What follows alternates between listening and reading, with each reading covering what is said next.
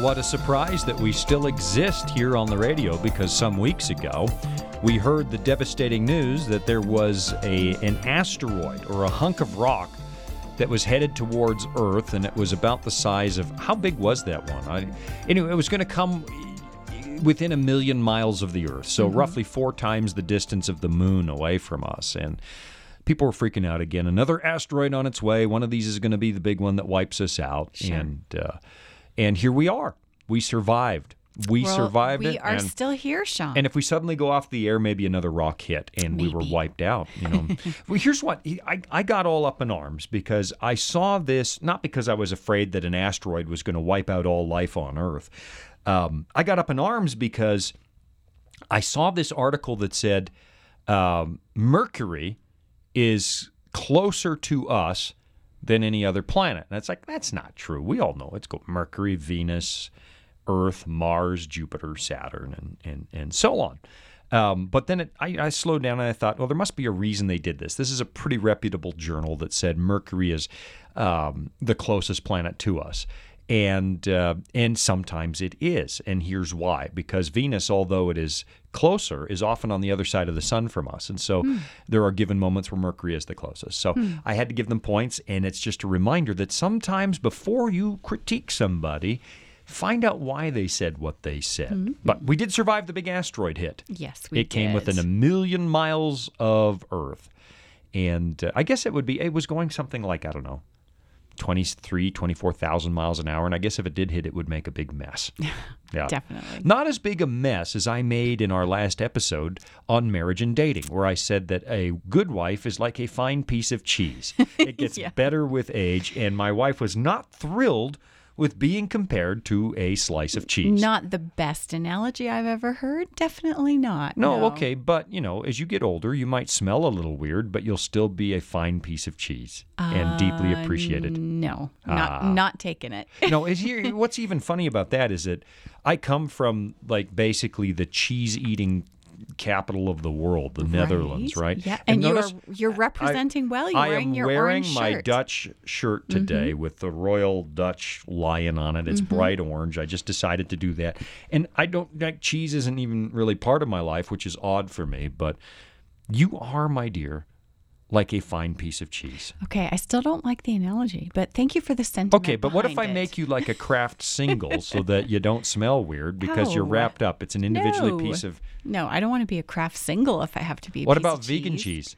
You could be vegan cheese. No, I'd rather not. You don't even want the word cheese attached to your name at all. No, I'll pass all right. all of it. Our subject is marriage and dating from a biblical perspective, and you just heard a marriage on the rocks is what you just heard right there, and we will try and repair it. Actually, we ran out of time last time. We were talking about, what have we learned after 26 long, painful years of cohabiting together in the sacred bonds of marriage. And it's been more painful for you than for me. And we started last time with, it hasn't been painful, folks. It hasn't been painful. But we started with that premise in Ephesians chapter 5, where Paul is describing the relationships between servants and masters, children and parents, and husband and wife. And at the end, he's saying, what I'm really trying to underline here is the relationship between Christ and his church, between God and you. And marriage, he says, is really the prime illustration we have for how God relates to us and maybe some of the relationships that God has in this universe and the lessons. And we were talking, because Jean and I crossed about a year and a bit ago, we crossed the 25th anniversary line, right? What is that? That's your silver anniversary. And it occurred to me that you and I were already dating when my parents had their silver anniversary, and you were there as my date at their 25th wedding anniversary. I know, it's funny, isn't it? Yeah. And I actually bought you a dress for that. You did? Oh, yeah, you did. I bought you a dress. That's right. I've that never cream-colored one. Yeah, which you never ever wore again. Well, I did wear it many times after that, but not in recent years. No. Well, anyway, I did one time choose a dress for you. You did. And bought it for you. And for all those who fail to believe that I am a romantic, well, you're actually right. I'm not a romantic. I mean, I'm not very romantic, am I? Yeah, you know what you are really good at? You never forget our anniversary. No, because it's the ever. same day as Todd's birthday. That's not why. Come Yeah, on. no, I Nice can remember try. because Todd's birthday is also the same day. No, that's not why. But you don't. Oh, and Susan Lanigan's birthday is the same day. Susan's birthday is the same day. Isn't Hey, Todd's Susan, are you out birthday- there listening? The way I remember my marriage is because we ruined your birthday on our wedding day. No, but you never forget important dates like that, and you're really good at choosing gifts for me. I am you're not. Very You good. don't Yes, you like are. my You're gifts. better at gifts than I am. You No. always make me weepy at Christmas and birthdays. Oh, and that's not my always goal surprising because, me you with know, stuff. men can't handle it when women cry. I don't Well, want you to you get like weepy. good tears. I don't Don't know. you? I No? don't know. Well. I don't know. Guys, studio guys out there, can you handle it when your wife is crying? Not really. Yeah. I don't know. Steven? No. Got a no from Steven. Hareem? No. We can't handle that. So don't do Okay, that. but then stop buying me such meaningful gifts. I That's don't how buy you you fix that. Name one meaningful gift I ever bought you. You always get stuff. Okay. When we were first married, here's one example. When we were first married, I had some records still from my childhood. And Oh, yeah. as we were packing up our first apartment to move way up north, we were purging and getting rid of stuff. And you threw away 2 of my records, one of which I won in an ice skating competition when I was a kid. And then about a year and a half or 2 years ago, you found that record somehow, somewhere. It was not eBay. I found it on eBay. I've been found it on looking for eBay. 2 decades. And this was not a common record. First of all, it was like a compilation, and it was in Canada, and it was a short run, and you found it, and Yes, you gave it to I me as a did. present. As a matter of fact, I found 2 of them and ordered them both just in case. Do you know I have a spare? You have a spare now. I have a Oh, that's spare. funny. Yeah, I do. Yeah. So okay.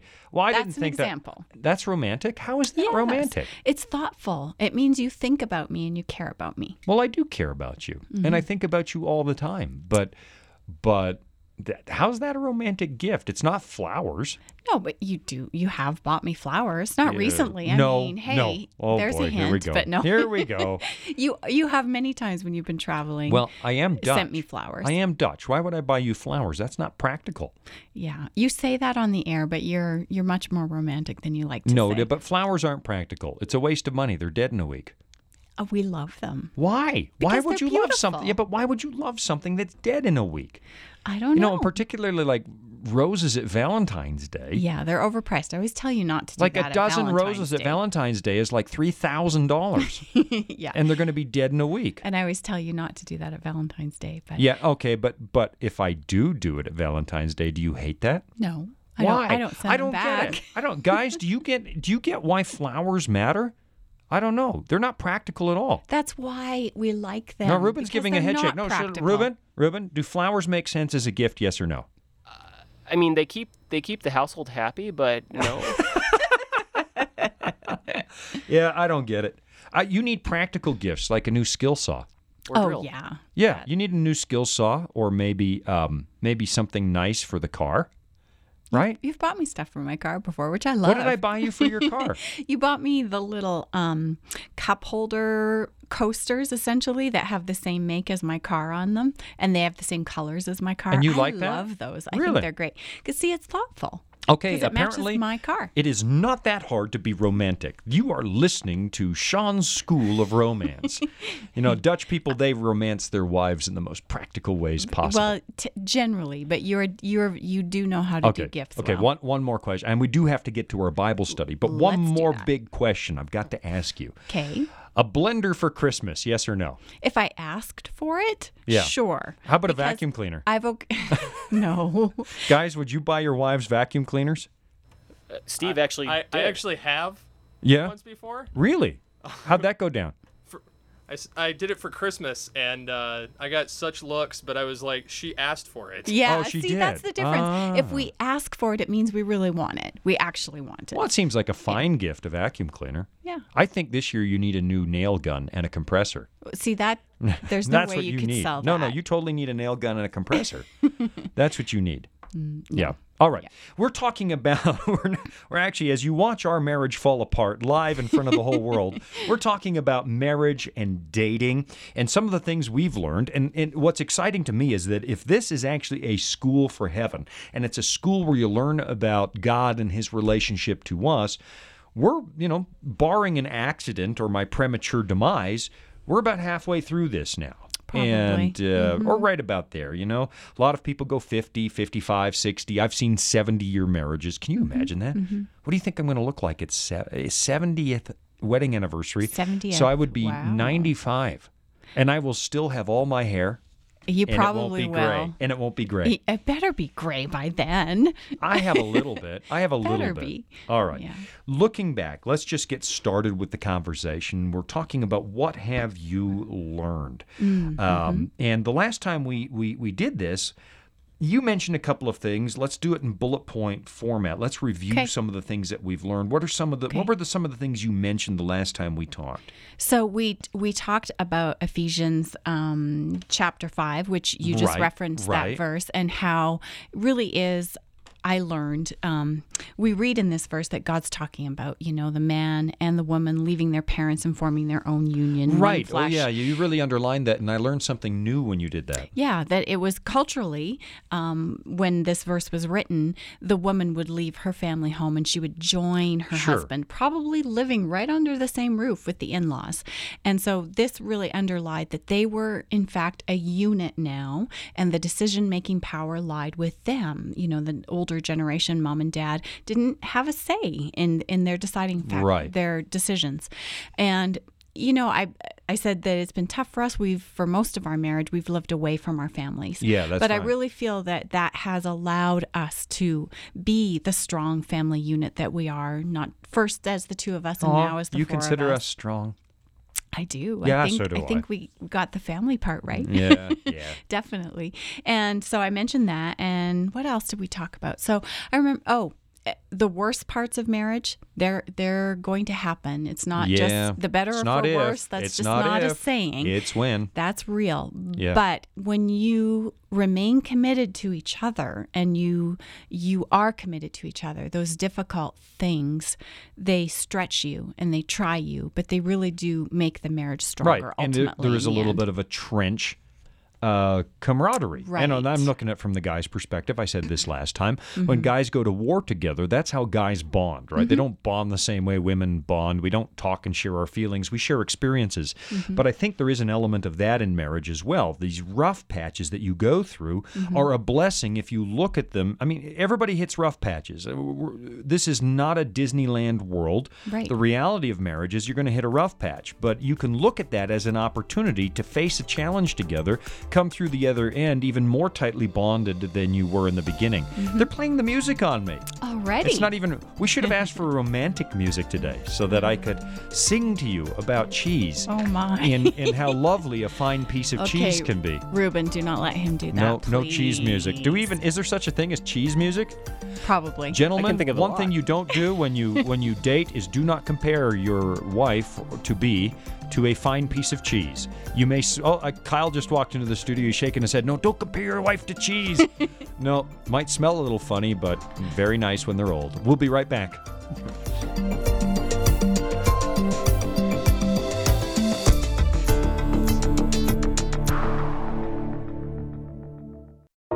Most of us have lost a loved one to death, and the question we wrestle with in our mind is what exactly happens when we die? Do we go to heaven or do we go to hell, as some people believe? Find the Bible's answer to this question in our free Discover Bible guides. You can get them at VOP.com. Click on the tab that says Study, or just call us at 888-456-7933. That's 888-456-7933. Retirement planning can be a stressful process, but it doesn't have to be. The friendly people at the Voice of Prophecy can walk you through the entire process and explain all of your options based on your specific needs. Whether you'd like to set up a trust for income or make a gift that will benefit your loved ones and change lives through the Voice of Prophecy, we're here to help. To learn more, call 1-800-348-5993.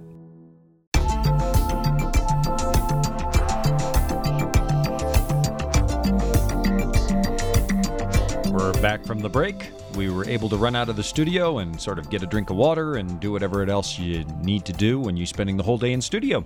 And our discussion today is about marriage and dating and what we can learn as believers from that process, what the Bible brings to the marriage and dating relationship. And it's a big, big subject because you and I have hung out together for 30 years. We've been married for 26. Can you believe it? And I know if you're just tuning in that I've been in trouble several times for saying that, you know, a good wife is like a fine piece of cheese. They smell a little weird when they get old, but, you know, they get better with age. Oh, and do you know no. what happened? Do you know what happened during the break? Reuben found a cheese song. There's actually the most romantic song on the internet anywhere. Did you find that, Reuben? I did. It was beautiful. All right, let's hear a little bit, just a couple of seconds of this fine romantic ballad that I see Kyle way. All right, here we go. Kyle's way in the background making shoveling gestures like I'm keep digging my hole deeper and deeper. There it is. Stinky, stinky cheese. See, the most romantic song on the internet anywhere. Okay, Reuben, come on. You didn't go there. You did. Valentine's Day is going to be very special for all the wives of VOP employees. Oh, dear. Yeah. All right. No. What have you learned over 26 years? Let me throw this in. I mean, the last time we talked, I said, you know, I've started to sense how much it is that God actually loves his bride, that Christ loves his bride. He laid down his life for her, and it was without planning. I didn't train myself for this. This instinct kicks in. I'd take a bullet for everybody else. I would be the first to stand in line to make sure you're okay. And I'm starting to realize that's how God feels about me. He puts me first, which is remarkable. I don't deserve to be first in God's universe. The other one that I mentioned was what a gift somebody's entire life is. Christ gave us everything, laid down his life. And when you get married to someone, it is for life, and they just gave you their one and only lifetime as a gift. That's mind-blowing huge, isn't to it? me. It really is. Yeah. What else have you learned in 26 years about, well, what has it taught you about life, taught you about God? What kinds of things have you been thinking about? Because we've had like some time since the first episode to think. Yeah.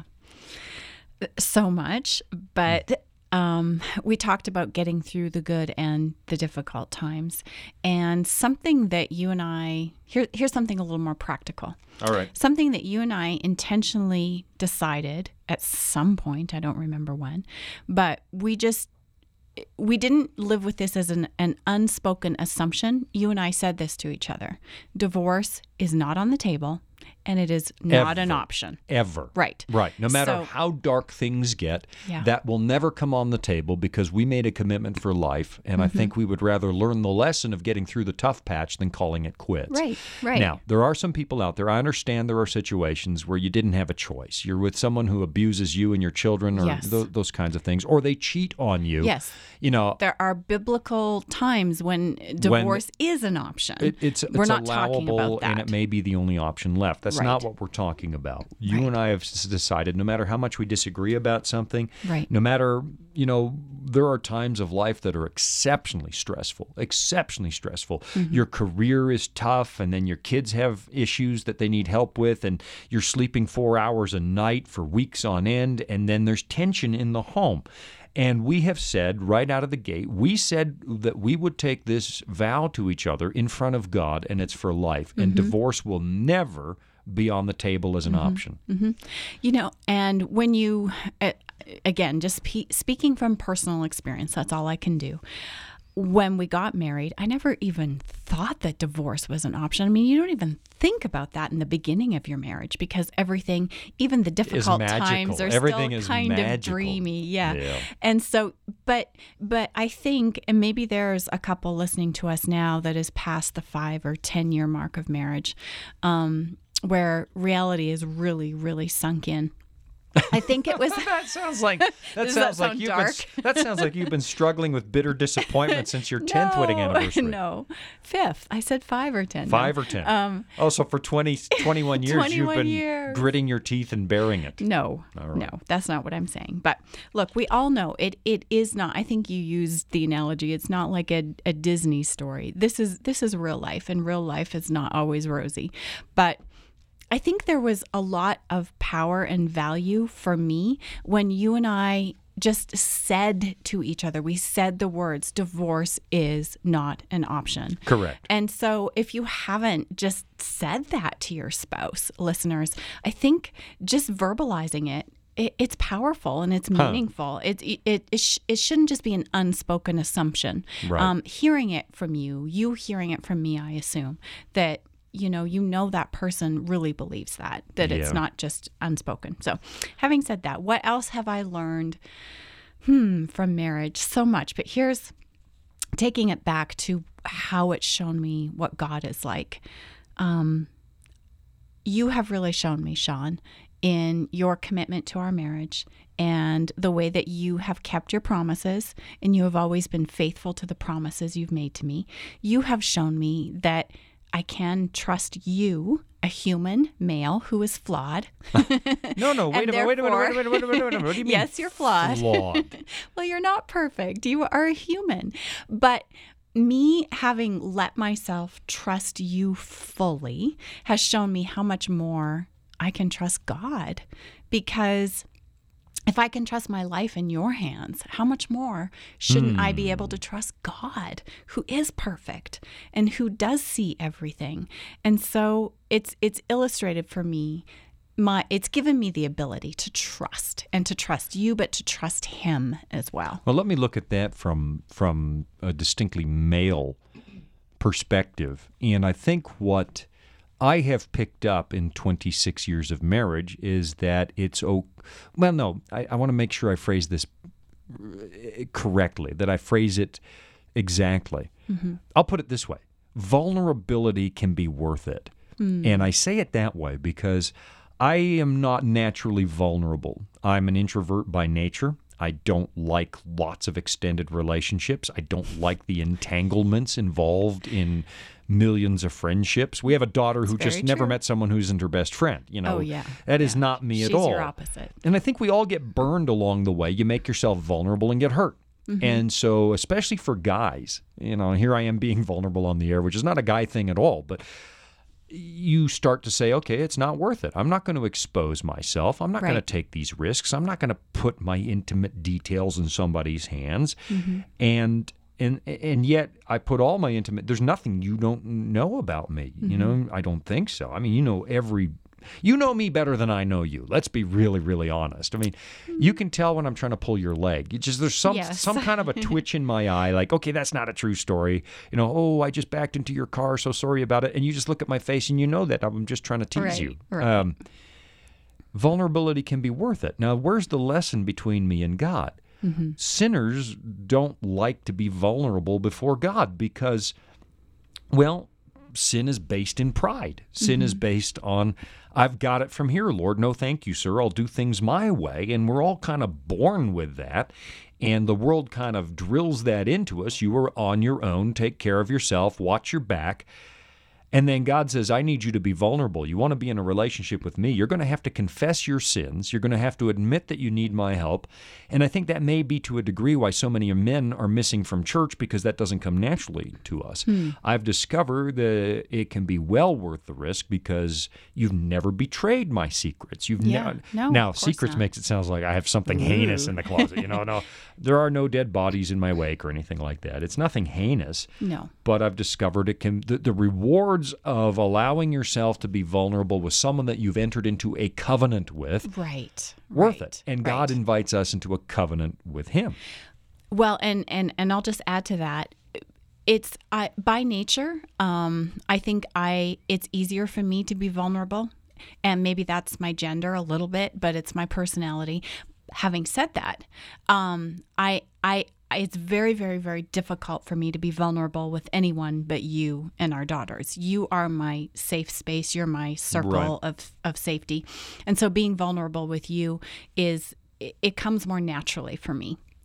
And I think if you can't be vulnerable with your spouse and you then look for someone outside of your marriage that you can be vulnerable with, that's dangerous territory. And that's where you start to become attached to the person or persons you can be vulnerable with. And so if you can't be that with your spouse, I don't think you should be that with anyone personally. Well, I think that's also where a lot of trouble begins in marriages, when people wander outside the marriage covenant and look for vulnerability and relationships that should exist in the marriage, and then you build them outside, and then suddenly there's an affair. Yeah. And that actually teaches you something about God, too. You know, that what's interesting to me is how often God compares his relationship to us frankly, in sexual terms. He's the groom, we are the spouse, and he looks for marital fidelity, and he compares going after other gods to marital infidelity. This is what he would call fornication. Right. And so when we form attachments to something other than God and give away what belongs to God, you know, idol worship is the example you find all through the Bible. You're making yourself vulnerable to something or somebody that doesn't really care about you and you can't trust. And God is on the sidelines, frankly, probably hurt, saying, look, you can trust me. Why won't you trust me? And so trust in a marriage is an important skill to learn, and it opens your eyes. Maybe there is something I can trust out there. And there is. I mean, someone, I should say, you can trust God with this stuff. It's worth it. It pays to be vulnerable with God. Absolutely. That's where the relationship with him really grows. That's where we really can have a deep relationship with God, is when we're willing to open our hearts to him. Right, right. You know, there was well, we're going to take a break here in a minute. There's a question I was going to ask you. Maybe I'll wait till after the break. But let me say this. The other thing that I think I've learned over the years is that in a family, in an ideal situation, and again, I want to be careful. If you're not in an ideal situation, God loves you. He can bless your family. But in an ideal situation, one of the things I've seen is that you really do, especially if you're going to raise children, you need more than one perspective. And it's amazing how your perspective and my perspective of the same event will radically differ. Well, they will. That's true. But they both bring something to it that individually we would have never seen or understood. But the two of us raising children together, suddenly we can see things, and I learned things from how you saw an event and how I saw an event that show me, well, you know, God exists in three persons. And not that they're ever in disagreement. The Bible says they're completely one, right? They're completely in harmony. But God is multifaceted, and by bringing the two of us together, he's teaching us to see the world maybe a little more like he sees it instead of the way that Shawn sees it. Although I'm always right. No, you've been right more than me. I would guess that over the years you've been right more than me. You think so? But it does blow my mind how we can look at the same event, say with one of our children. Sure. And you see it completely differently than me, and I'm thinking, at first I don't like that. No, I'm right. But then you think about it overnight, and it's like, wow, Jean saw something I couldn't possibly have picked up. And I've had the same experience where your insight helps me to understand something too. Yay. All right. Hey, we just agreed on something, which is a great end to a segment. We're going to take a little break. Go to voiceofprophecy.com and take a look at the amazing biblical resources we have for you, and we'll be right back.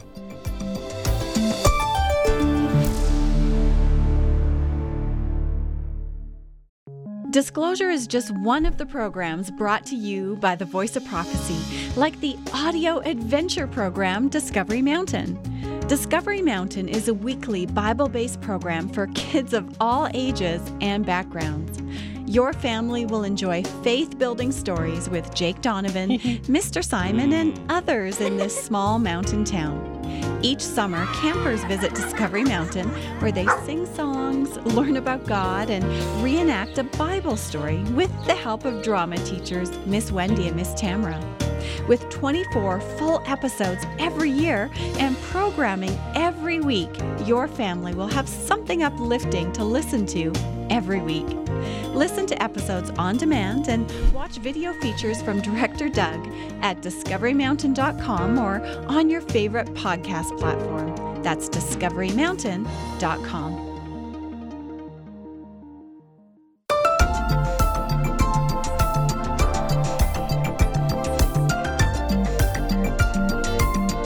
If you are just tuning in, you are listening to Disclosure Talk Radio, brought to you by the good people at the Voice of Prophecy, on the air since what year? 29. since 1929. I haven't been on the air since 1929, or I too would be like an old piece of cheese. Smell a little Smelly, weird. smelly cheese. Smelly cheese. Yes, and if you missed the first half of the program, you are not going to catch that reference, but you're going to want to go back and listen to it. Yeah, you will. Yes. You will see my romantic arts at their finest. At their finest. At Dear their me. finest. And if for some reason you did not care for the cheese analogy, please write your complaint letters to Jean Boonstrup, Box 999, Loveland, Colorado. The zip code on that is 80539. And I know where to find you. I'll pass them right along. No, I'm not reading the complaints. I know I'm terrible. All right. We're talking about, this is like the romance suite of disclosure programming, because this is our second episode on the subject of marriage and dating. And the reason that Jean and I have decided to chit-chat about marriage and dating is because, A, we're still learning about it 26 years into a marriage. And I know some are listening that you've been married for 50 years, and I know what you're thinking. Just wait till you see what happens in the next boy. quarter century. Sure. Agreed. I can't wait to see what else I'm going to learn, what kinds of challenges come our way, and so on. It is fun to grow old with someone. It is, and it is rewarding. But we're looking back, too, and looking at the next generation coming up, and we've got girls who are entering that phase of life, or they may or may not be out looking for a spouse and getting into dating. And so that's what we're talking about, because the Bible has lots to say about it, and the Bible talks about the fact that the marital relationship is meant also to teach us about God's relationship with us. And I remember a book that I read some time ago. It's been on the market for quite a few years. And I seem to remember, I don't know all the details, so this isn't a radical endorsement of the book in any way, shape, or form, but I think the book was called like Sacred Marriage. And I don't remember the author's name. But he makes this one point in like 200 or 300 pages. And the point is this: the purpose of marriage is not to make you happy, but to make you holy. It doesn't mean that happiness doesn't come in the wake of that, but he's very real. Not every day of marriage is perfectly happy. That's a myth. It doesn't work that way. And his argument is that God puts us in a marriage relationship not to teach us to be happy, but to teach us to be holy, to teach us about himself. So do you personally think there's any merit in that concept? Do you think the world might be getting it wrong when they keep underlining this idea that marriage is there to make you happy, that you're going to find the one person who completes you, and that marriage is about personal fulfillment? Wow. There are a lot of questions within that question. There are. First, I think as I've grown in my spiritual walk with God, I really believe, not just in marriage, but in all aspects of life, that no one has been promised happiness. Happiness is fleeting, but what God does promise us is joy. And those are two different things. Joy. Okay, unpack that a little bit, because I'm not sure that everybody thinks that way anymore. Yeah, it's something that I have had to transition into myself and my own thinking, my own walk with God. But to be happy, that's where you're enjoying an experience and things are light. That's the way I think of happiness. Things are light and things are fun and things are maybe easy. That's different from joy, where joy is where you say, okay, Lord, you have promised me good things. You have promised me a future. And in the marriage context, I say, I have a husband I love. I have the basic What? necessity. What? Like you didn't know that. Come on. Yeah. Who is this man? I'll introduce you. But even if, say, we're in the middle of a fight or things are not going never well in happens, the home. folks. Yeah, no, Does not happen. Yeah, we never fight. We're both oldest children in our families. We're both stubborn. Yeah, we fight. But say that you're in the middle of a fight or things are not going well for whatever reason. There are a myriad reasons, but you can still have joy because the foundation is solid. And that's the difference. I mean, happiness, depends on circumstances. Joy is a commitment and a deeper purpose. It goes much deeper than momentary happiness. That's how I think of it. And so I think God does promise us that joy. We can experience joy in life, even when we don't feel happy and smiley. That wouldn't be realistic to think that we're going to go around happy and smiley every day of our marriage. Right. So again, back to the marriage context. So in Scripture, God talks about his covenant with his people. Right. After the flood, God covenants in the book of Genesis. He says that I will establish my covenant with you and with your descendants after you. So he's establishing that relationship with his people. And then let me just flip over here, Shawn, to Leviticus 26. Leviticus 26, verse 12. Let me get that too. This is a beautiful verse, and in its original context, it's talking about God's relationship with Israel. And it says, verse 12, I will walk among you and be your God, and you shall be my people.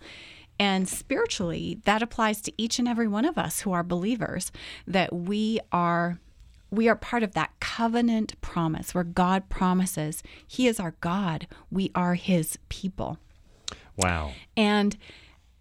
And really, our marriages are an example of that, aren't they? You and I have we promised to each other more than 26 years ago now, that we're each other's person. we are committed to each other. And so in that commitment, I don't know that every day we will be well, I do know every day we're not going to be happy in that. Right. But we can, especially when you're being stubborn and you know I'm right. Right. Those are the most unhappy days. I'll admit I'm stubborn, but you're just as stubborn. Yeah, that's true. Yeah. You're wearing that orange shirt for a reason. Yep. Yeah. It's a Dutch shirt, by the way. It's a Dutch shirt. The Dutch are known for being rather blunt. Well, and I definitely have Scottish blood in my line. So there you go. There's that.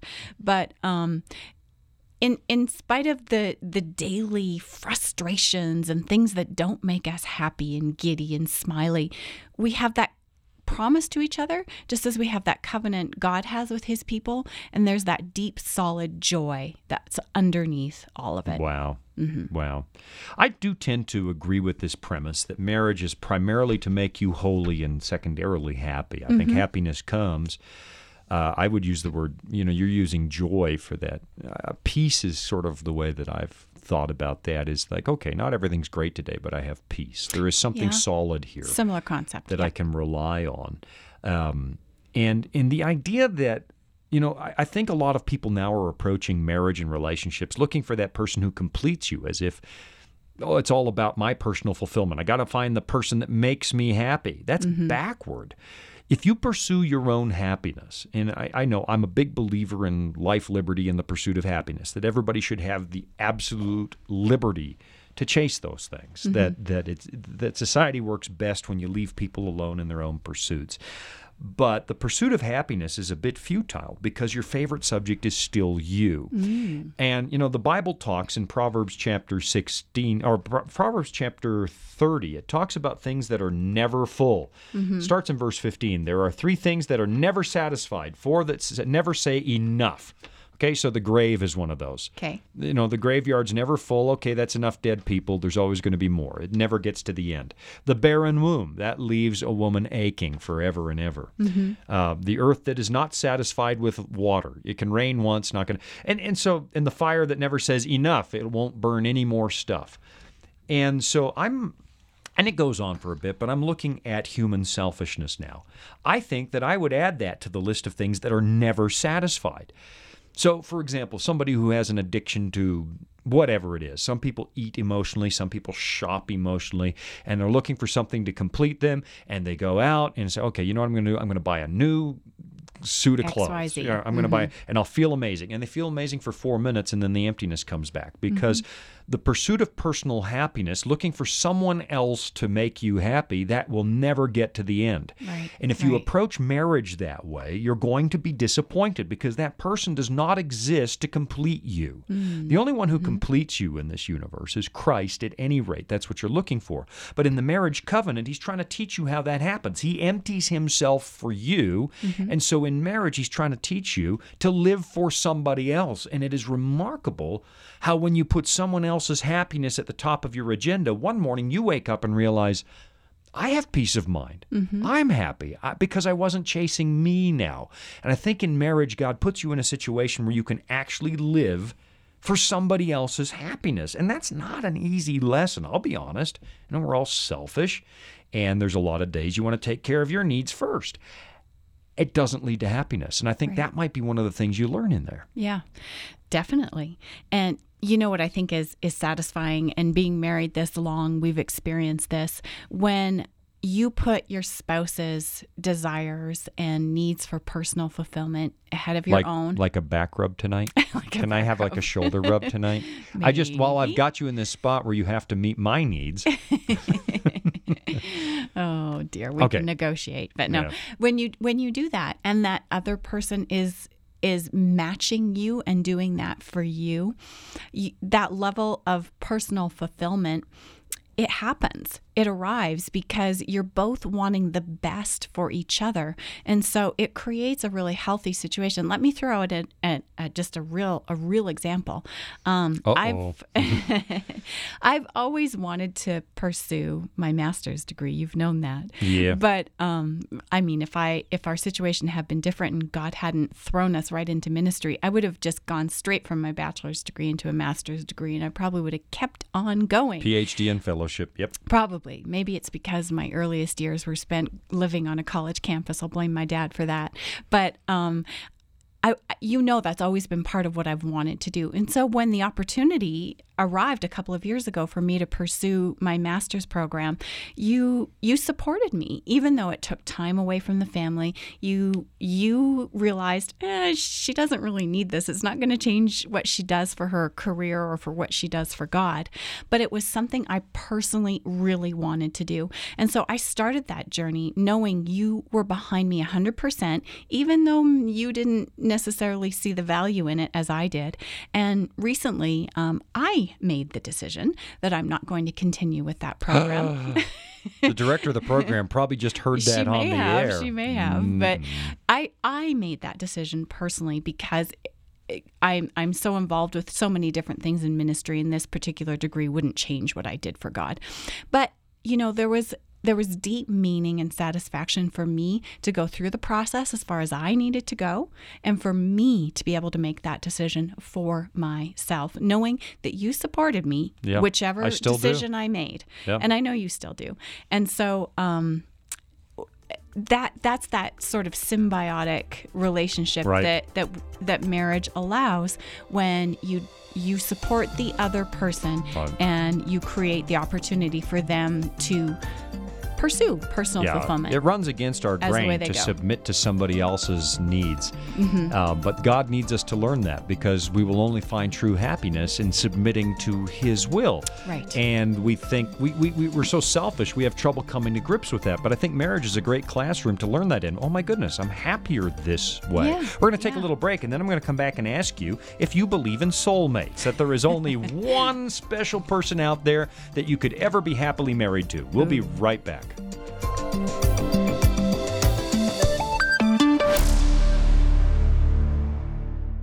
As you may know, the Voice of Prophecy is supported by people just like you. We provide Christ-centered programs and Bible studies free of charge so that no one is left out. If you've been blessed by these programs and would like to pay it forward, we invite you to visit vop.com/give to make your tax-deductible donation. We're equipping the world for Christ to come, and your support will make a direct impact on so many lives. That's vop.com/give. You toss and turn in bed and find yourself awake in the middle of the night. Your mind is in turmoil, and you're overstressed with the stuff of everyday life. You need peace and calm in the middle of the storm. The answer you need is found in our free Discover Bible Guides. You can get yours by contacting us at vop.com. Click on the tab that says Study, or call me at 888-456-7933. That's 888-456-7933.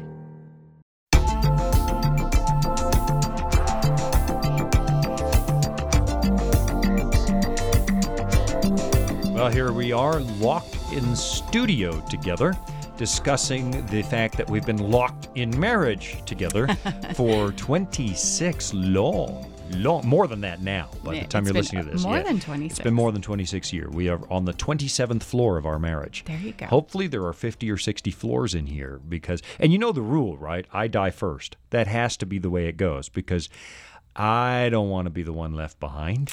It doesn't always work out that way. Now, how does that for following up a segment on how living selflessly for others is the better way to go? I'm planning to die first. Statistically, actually, we do go first. Statistically, but it doesn't always work out that way. Let me ask you this, and I didn't cue you up for this at all, but traditionally, not always, but traditionally, women have married guys who are a little bit older than them, and we're about 2 years apart, yeah, a little less than that. Yeah. No, less than 2 years. A little less than 2 years. Little less than 2 years. Why do you think that is, that it pairs up that way? I have a theory, but I'd like to hear from you. Well, I think it generally girls mature faster than boys. Yeah, that's and we're typically attracted to men who are a little bit older than us just because we can relate better. There are exceptions to the rules. Sometimes guys are mature at a younger age and a girl who's a little bit older is attracted to a younger man. But I don't know. Generally, it seems that a little bit of an age gap with the guy being the older one is more typical. You see how this plays out in the end, though, right? Because we live a few years less than women do on average, too. So I'm a couple of years older than you. Mm-hmm. I'm programmed probably to live 2 years or 3 years or 5 years shorter than you. That leaves you in the home stretch by yourself for like 7 years. And so you'll finally experience some liberty. Some liberty. Yeah. Oh, dear. When I fall silent, you win all the arguments when I'm dead. Yeah. The house will be so quiet because you are a very non-stereotypical male in that you out-talk me. No, that's not true. Oh, my No, that's not yes, true. You No. do. I'm quiet. I like long, protracted. I like long, protracted episodes of silence in our home. Don't deny that part. Yes, you do. Absolutely. I am a monk. But when times. you're not in that phase, you are the talker. That's not true. Really? No, that's not true. Actually, all my report cards in school said I talk too much. All of them. Teachers and the teachers would tell me this will never come to any good. I wish those teachers were alive right now. I am actually making my living talking. Yes, you are. If they could only hear it now. Yeah. All right. I promised before the break that we would get to, and I guess I'm trying to debunk. No, that's not fair. Now I'm stacking the deck in this question, but Hollywood in modern society kind of has a twisted view of love that they think is a correct view of love. And before the break, we were talking about, if you expect other people to complete you and make you happy, you've got it backwards. Right. In marriage, you're going to learn that submitting your will to someone else makes you happy, that living for someone else's happiness completes you. And that's one of the lessons we learn about our relationship with God. But then I said, what about soulmates? Because I still hear, I know it's maybe an antiquated term, but I still hear people, and frankly, I hear more females than males use this expression. There's a soulmate. My soulmate is out there somewhere. There's only one person out there who is my ideal mate. In your opinion, is that true? Does God handpick people, before they're born, and it's only this one person you could ever be happily married to? And, there are some implications in this discussion that aren't going to make every listener happy, but what do you think? Okay, here's the very short answer with the longer explanation. I think no, there is not just one soulmate for one person in this world. Yeah, that's where I am too. So, I've run across so many people, I think, since I've met you that I think, oh, what about her? Really? No, that has never happened. That's true. That's not true, right? I know, but I can't believe you even dared to joke. No. It's not true at all. No, I know it's I'm not. so happy. But I am, frankly, so happily married. It's almost sickening. Yeah. Well, that's okay. It can be sickening. All right. So the answer, first of all, too, I want to disagree with what you just said, which is you think that women have this tendency more than men. I don't think so. I think with dating, when you're dating, I think the guys equally have this just as the girls. Looking for the one soulmate? The one soulmate. And maybe... You think we're deeper than we really are. No, and you know what? I think men are more visually oriented than women are. And I think sometimes they want her to look a certain way more so than we do. We obviously, and here we are so generalizing here. It's crazy. But I think we as females, we definitely want to be physically attracted to the person we date. Sure. But I think maybe... But it doesn't matter as much. No, I don't think it does. And I think for guys, you might be holding out maybe a non-attractive girl is you think maybe she's your soulmate, but you're holding out for the one who looks like you want her to look and is your soulmate. Wow. So I would not say it is a female thing. I think it's across the board, male and female. All right. Definitely. I'll take that. Yes. So is there only one person in the universe? No, you say no. I say no, but let me clarify. I do absolutely believe that God handpicked you for me. No, I feel the same. You. I feel the same way. I very much feel Had that we way. not met, the big question is, now this is speculative, would there have been someone else? It probably would have been. Yeah, I have to think so. And I think that God definitely, neither of us were believing Christians, even though we'd been raised in churches. Neither of us were believing Christians when we met. And God brought us together to him, and we grew in our relationship with God together, which is powerful. And I wasn't a Christian young woman praying to God to send me the right spouse, as my daughters do. They pray and they talk to God about this, but God still sent the right person. Yeah, and I feel so the same way. even before I even knew to ask, he connected us to each other. So I very much feel he was in that process. Do I feel like he has our future sons-in-law chosen for our daughters? Yes, I believe that. I have 100%. words. I have words for God every night about that. You talk to him about that. Yeah. I do not like young men.